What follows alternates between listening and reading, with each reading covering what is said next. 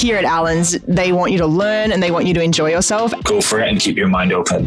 But a mentality of celebrating difference. Pro bono is a really important element. The work we do towards reconciliation, sustainability and philanthropy. Got off the train and I was like Elle Woods arriving at Harvard. I was just like, this is my moment. If you have a smile on your face and you're willing to get stuck in and apply yourself, then you'll bring so much value. This is Allens Confidential. This episode of Allens Confidential is produced on the lands of the Gadigal people. We recognise the traditional owners' continuing connection to lands, waters and culture and pay our respects to their elders past and present. We extend that respect to any Aboriginal and Torres Strait Islander peoples joining us today. Welcome back, everyone, to another episode of Allens Confidential. My name is Will. I'm one of your hosts. I'm joined by the wonderful Caitlin, as always. So you may not know that October is Mental Health Month in Australia, and we know that the legal industry sometimes has a reputation of being a challenging industry for well-being. So on this episode, we want to dive into some of those issues, what firms are doing and what they can do about it. On today's episode, we're joined by Greg Prescott, who is the consulting psychologist at Allens. Welcome, Greg. Thank you very much, Will. Great to be here. Thanks for being here. So, Greg, one of our old traditions on the podcast is to talk about what you've been listening to, whether you listen to any podcasts or maybe you've had some, guilty pleasure TV shows during the lockdown period, which is thankfully now over in Sydney. Greg, are you a big podcast listener, or what content have you been consuming to keep your spirits up in this difficult time? I used to be a podcast listener, but I now have a 3-year-old and an 8-month-old. So my main music that I listen to at the moment tends to be Bluey theme songs and Peppa Pig. But during lockdown, I did finally, and this is old, but I finally got to watch The West Wing beginning to end, which I missed when it first aired. And it was fantastic to have actually not watched it and have something good to watch during lockdown. This has really come full circle because on my very first podcast episode as host, I said that I had just watched The West Wing in its entirety during the last lockdown. So perfect guess, Greg. You could not have given a better answer. So a big tick from me. Greg, I have to go back a step, and perhaps this is more indicative of my mental age, but you spoke of Bluey as well. And I'm interested. I hear that it's a really, really amazing television show. I don't actually actively have an excuse to watch it because I have no minors in my household yet. But is it true what they say? Is it a very progressive, wonderful, beautiful piece of children's television? And can you get on board with it? Yeah, if I could, of every children's TV show I've watched, that's the one that I would recommend 100% the highest in terms of portraying a healthy family dynamic. I mean, the biggest problem I have with it is that there's no way that I can possibly live up to the lofty standards set by the dad in the show. So it kind of makes me feel guilty every single time I watch it. But other than that, it's really well done in terms of interactions, normalizing emotions, dynamics, that kind of thing. A lot of kids' shows miss out on that to go for a cheap laugh.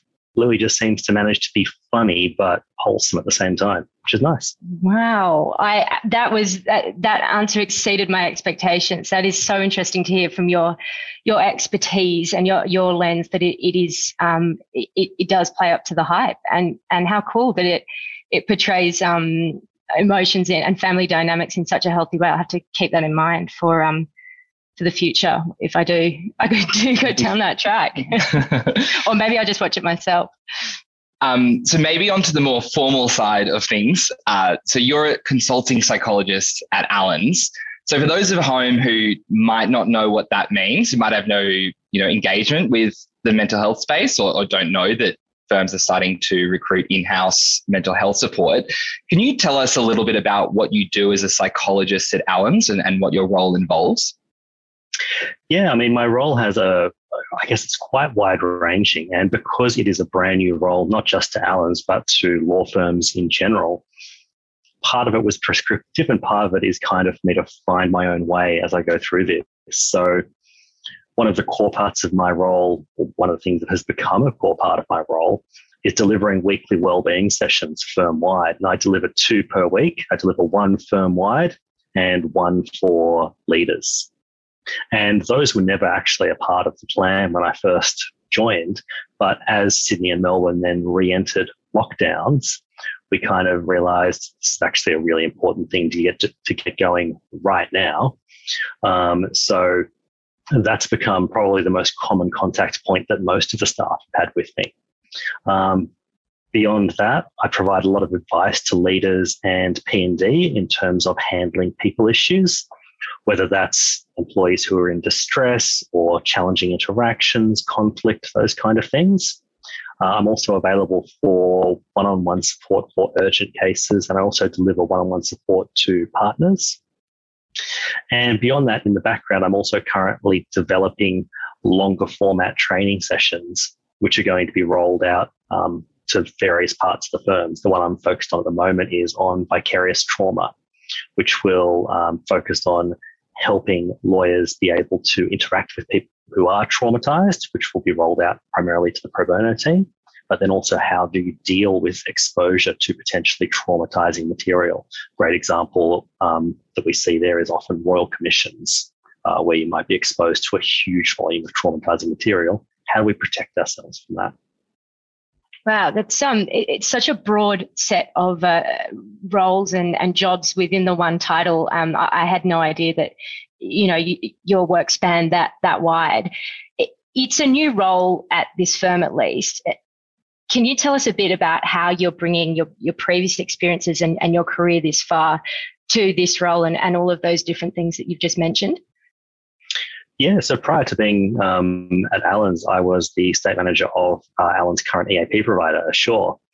And in that capacity, I did a lot of consulting across most of the big law firms in Australia, including Allens, as well as all of the big four professional services firms. So I've done a lot of work as an external consultant so I know the industry well, I know the stressors. Typically in those roles, I would be brought in to fix a specific problem. So come in, put out the fire, patch it all up, and then go again. So I'm bringing that knowledge of what the stressors and the pressures are across the industry. But from an internal perspective, I'm now able to look at the medium and long-term picture. So really trying to get proactive about it and think about how we're going to lay out not just this one problem, but the next month, the next year, the next 5 years. I want to come back to the topic of particular stresses in the industry, because I do think that, as I'm sure law students are aware, that there are particular challenges in the legal industry. But you mentioned an EAP, which for people listening at home is an employee assistance program. Allens provides that service. Many companies are increasingly providing it. Could you tell us, for people who aren't familiar with those, what an EAP is, and maybe, how your role as an in-house, consulting psychologist differs, or what sort of differences you're bringing in addition to the EAP? Yeah, so the EAP service is available as a private and confidential external service for all employees and their family members. So any member of Allens or an immediate family member can call up and speak to a psychologist, and they can talk about any work-related or personal issue they may like. It's totally confidential. We at Allens find out nothing about that. So that's really there for the individual one-on-one support for people. My role internally is really looking at sort of, I guess, the broader picture, running those training programs for teams firm-wide and looking at policy, procedure, providing leadership advice. So although I do provide some one-on-one support internally, that's probably the smallest part of the role that I deliver. So I'm by no means there to replace the EAP service. It's still absolutely the go-to for people for that one-on-one support. Yeah, definitely. And about the challenges in that legal industry, I know you've mentioned that you've worked in a variety of contexts before coming to this role at Allens. In your view, and Caitlin, I'd be interested in your views as well, is the legal industry, different in any other way from the other professional services providers you've worked with or other industries? Or are there any particular challenges you see in the legal industry for, mental ill health and mental well-being? Yeah, and I mean, it's unfortunate, but law is one of the professions that has one of the highest rates of mental illness. If you look at lifetime prevalence of depression amongst lawyers and barristers, it sits at around about 50%, which is enormous. The question of why, it's a variety of factors.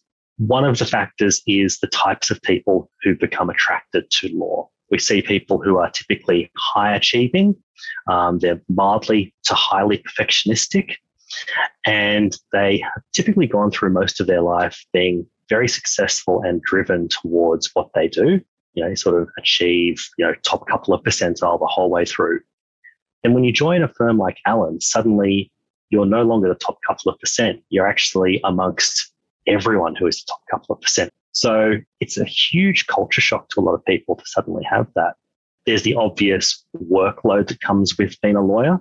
You've got the type of work that you're potentially exposed to, and constantly having to assess things. And it's actually it's helpful for lawyers to have a mildly pessimistic view of the world, because it helps you reality test every piece of information that comes in. It makes you good at critiquing things, which is a core skill.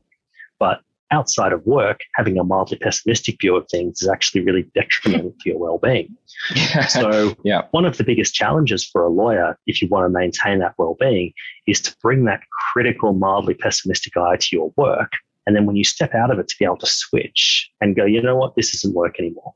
That's a really interesting point. I personally noticed this, I think, when I started as a grad at Allen's, and I was wondering if it was just me, and it took me a while to realize that it might actually be linked.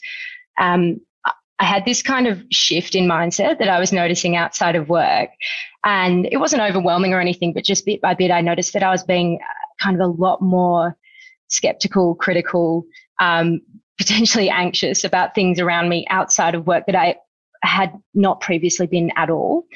And I was speaking to a few friends about this who also work in law, and they kind of had come to a similar conclusion that when your brain is being trained to look for risk and to look for, any possible danger or downside or gap or hole, it can take some time to teach yourself how to step out of that when you leave the office. And I wonder if, do you have any strategies that you would recommend that people employ to kind of split that brain between being the pessimistic lawyer that is certainly helpful for what we do, and then switching back to a more balanced worldview when you step outside?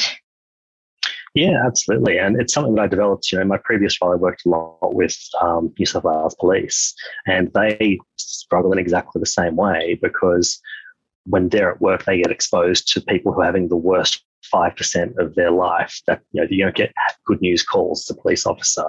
And then when you go back home, trying not to see just the world as the worst 5% of things happening. It's all about how you create boundaries and ways to switch off and separate your work and your personal life.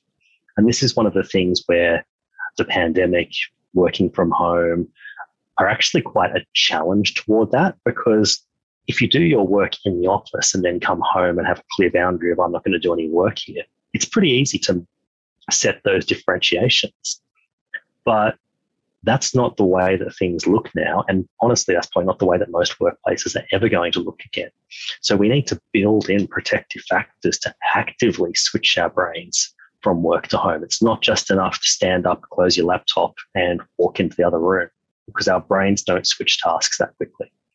So that's one of the focuses of my training with Allen's, is helping teach all of the lawyers, how do you switch off at the end of the day and leave work at work? Yeah, I know I find that difficult. And Greg, I don't know if you've experienced this in the kind of the one-on-one stuff that you've done, but I feel like a lot of people, when they hear some of these tips, like you need to switch off, feel like they're too rational for those experiences. Like, oh, of course, like when work ends, I end, and don't realize that, their brain is changing, or realize that, their attitude is becoming increasingly cynical. Is that something you've experienced with lawyers, in that they think, in some cases they're trained to be so rational and logical that maybe they're reluctant to accepting, some of the things you've learned from psychology about how our brains work? Is that something you've experienced in your practice?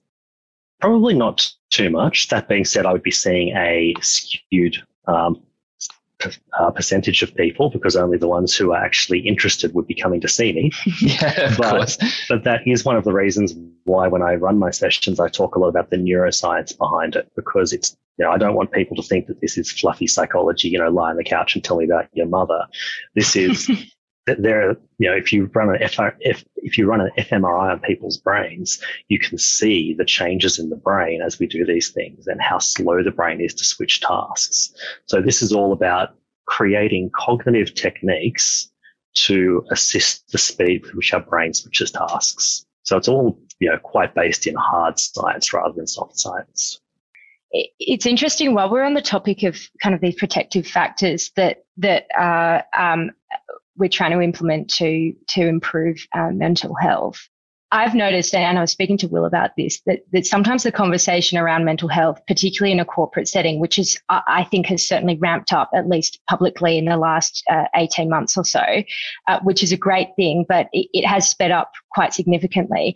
And I've noticed that the conversation can sometimes conflate well-being, so mindfulness and meditation, and then perhaps some of the more extreme side of the conversation can be about mental illness and mental ill health. And I suppose an example of that is, having a meditation morning or a yoga exercise, but then providing the number to Beyond Blue or Lifeline. And have you noticed that perhaps because this conversation is just starting, we're slowly navigating the nuance and the big grey area in between those two things? Yes, to some degree.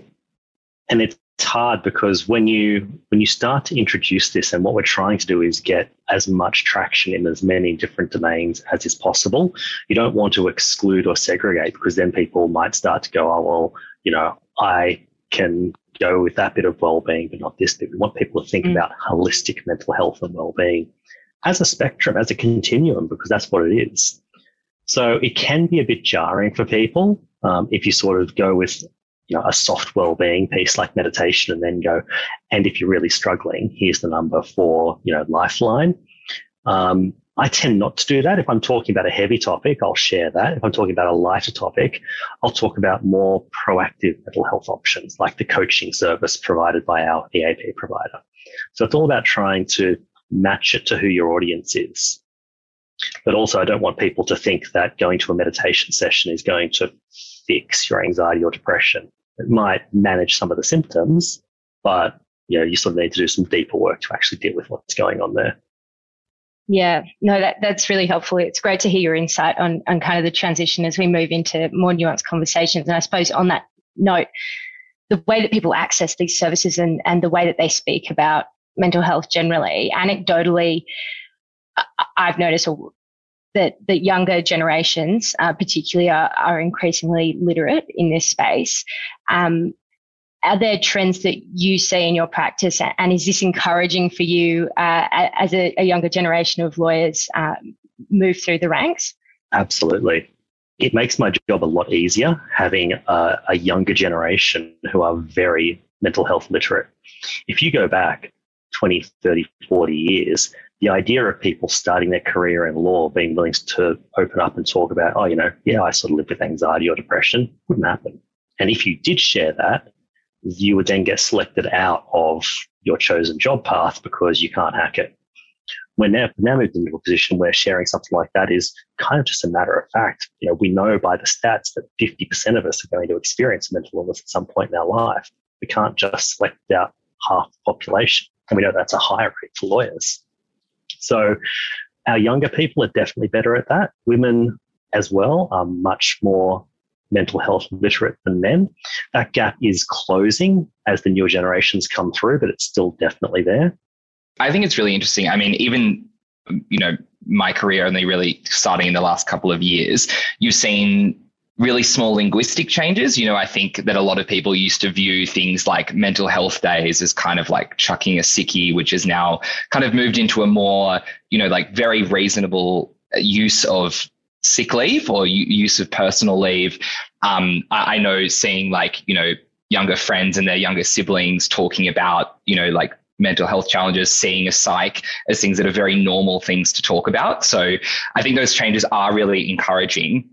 I'm also really interested, Greg, in, the legal industry does have a reputation as being quite traditional and being quite hierarchical. And you mentioned that sometimes older generations might be less literate in these things, or maybe just have less access to, these conversations. are there any strategies you use to try and get, your message across to old generations? Do you use different techniques, or how do you kind of address that literacy gap? I guess there's a couple of or a several pronged approach there. As I mentioned before, I do run weekly wellbeing sessions with the leadership team. And when I talk about wellbeing there, it's more effective leadership behaviors for managing wellbeing. So it's training them on how to recognize when someone might be struggling with their mental health, how to have a conversation with an employee who is struggling. It's these basic skills that are one of the reasons why leaders are reluctant to have the conversation, as well as just being so busy that I can't quite open that up yet.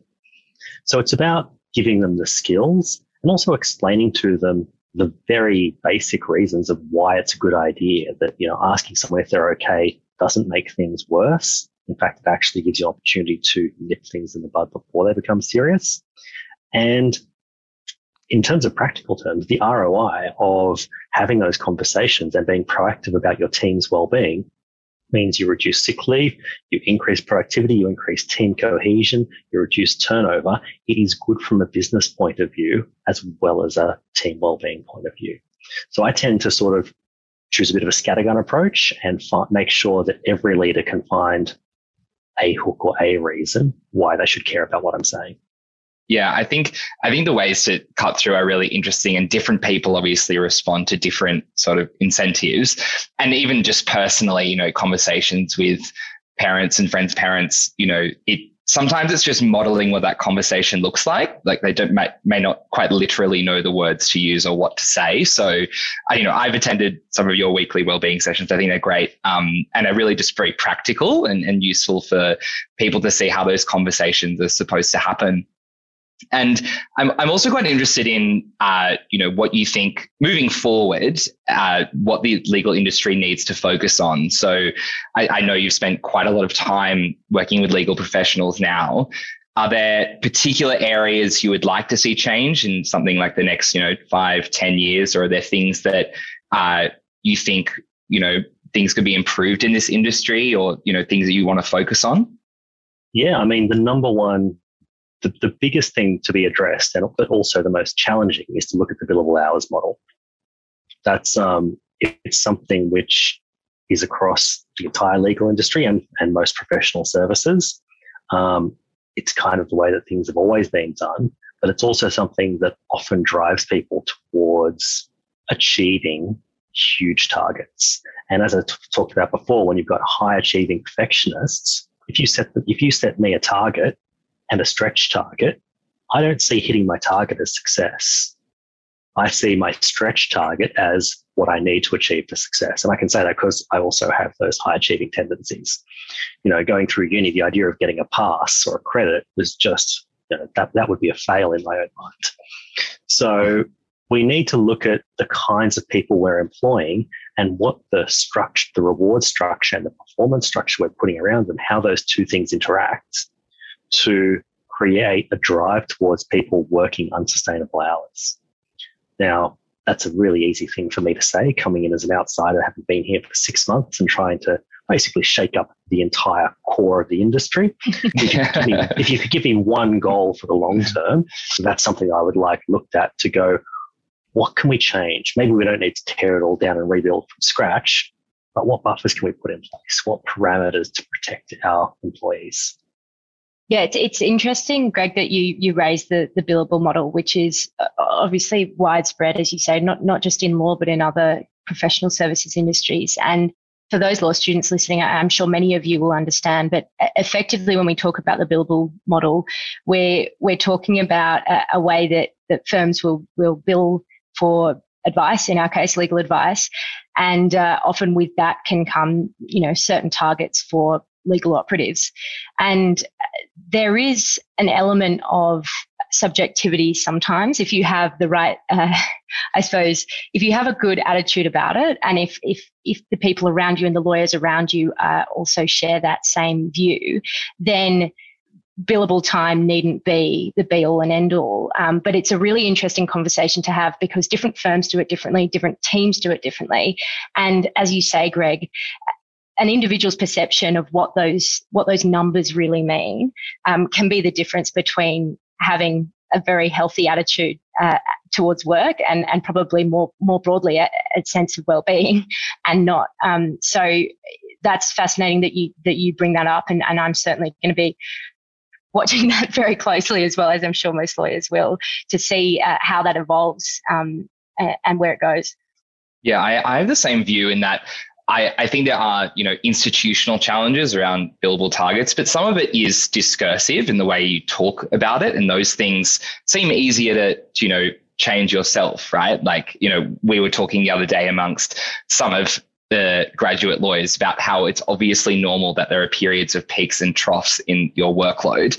And all of us were recounting experiences of how when we, worked really hard one week and then didn't have, that much to do the next week, because that's, how work naturally is allocated. Like, you don't have a constant tap that you turn on.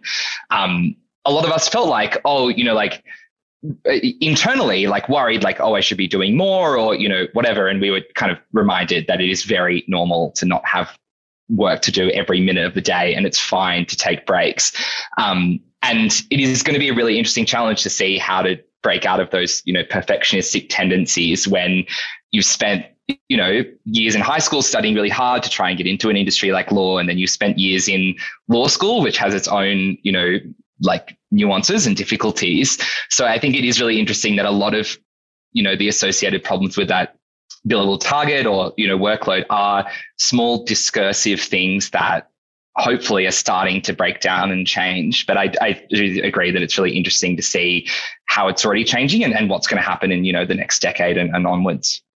And the biggest single piece of advice I would give to new lawyers is check your expectations with your performance coach, your peers, your partner, just to make sure that you're not heaping additional expectations on yourself on top of the already high expectations of the firm. You don't want to be adding to that pile. Make sure that your expectations are in line with the external expectations. Greg, I'm interested to know, are there any big misconceptions that you come across in your work about mental illness or well-being or otherwise that you wish you could kind of dispel forever? And that can be absolutely anything. Wow, that's a big question. Probably the number one, which is definitely being broken down, but people still think, is that someone who has experienced or is currently experiencing any kind of mental illness is incapable of work or is less capable. And one of the great examples I like is if someone has biological depression, so a depressive disorder where throughout their entire life, through a neurochemical imbalance, they're kind of going to have low-level depression. I always like to compare that to someone who is type 1 diabetic. It's almost a perfect comparison, because if both of those are effectively managed with medication and lifestyle, then the impact on life and work should be fairly minimal. And I would really encourage people to think of mental illness with a parallel to the way that you would think of physical illness. Like if during lockdown someone started to experience anxiety or depression, that's a situational effect of us being put through an undue amount of stress. No different to if you decide to go on a 20-kilometer hike tomorrow without any preparation, you're at elevated risk of maybe twisting your ankle or doing an ACL or something like that. It's an injury related to the situation you're in, and it just needs some rehab, physio in the case of your knee or your ankle, or therapy in the case of depression or anxiety. And there's no reason why you shouldn't return to full functioning after that. So I like to make those comparisons, because anyone who says, oh, it's all in your head, well, yeah, in the same way that asthma is all in your lungs. I mean, our brain's just an organ like any other. That's a fantastic analogy. I'm definitely going to have to steal that. I like how far it went, for the ACL, the 20-kilometer hike. I've heard it before, just in the term of like, if you got sick, if you broke your leg, you go to the doctor. But I like how far that truly can go. And it's correct what you say. A little bit of rehab, in the same way that a minor physical injury can be compared to a brief spell of mental ill health. And they certainly are. They can be treated the same, and we just need to get better at doing that. So, Greg, we like to finish with advice for people at home that might be listening. I know you've already given us a very good word of advice for those starting their career, being to check in with those instructing you and performance coaches to make sure that your expectations are the same as theirs. Is there any other advice that you would have for law students or any other lawyers that you think would be beneficial to hear when you're just starting out? Go out there, engage with a psychologist, and get some proactive strategies in place before it becomes a problem. So, first piece of advice, access support and access it early. And second of all would probably be try to find balance regardless of how busy things are. Make time for the things that are important to you. Work will always be there. It's always going to take up a large amount of your time, but be careful what you're cancelling and putting off in order to facilitate work. Because a lot of the time we put off the things that are best for us. We don't go to the gym because we're tired. We skip the catch up with friends because I'm too busy. But those things are core to our well-being, and they actually enable us to work harder for longer and maintain focus. So, going to the gym or going out with friends is not a luxury, it's essential. Yeah, the advice about seeking out support before it becomes a really big problem can seem counterintuitive, because I feel like I've had this exact problem, and I feel like it sounds like going to the doctor when you're not sick. But I feel like, when you get into a period of really struggling with your mental health, it's the time where you least want to go through the administrative, process of finding someone to see and setting up the appointment and whatever. So people at home, do it. It makes it so much easier later on. And the comparison I would make is, if you look at every successful sports team in the world, they all have a performance psychologist attached to them. And it's not there for when their athletes break down and struggle with their mental health. It's to make sure that they are performing at their peak. Yeah, there you go. Performance peak is associated with preventative mental health measures. I think we need to get that into our heads sooner rather than later. That might be all we have time for today, sadly. This has been a fantastic conversation. I know I've learned heaps. Caitlin, I'm sure you're the same. And to all our listeners at home, I hope you found this useful. Thanks very much, Greg, for all of your time. Your advice, I'm sure, will be taken very seriously. And I hope that people are starting to have these important conversations more and more. And thank you for all of your work in helping those conversations happen. So thanks very much to our listeners. We hope you join us again next time.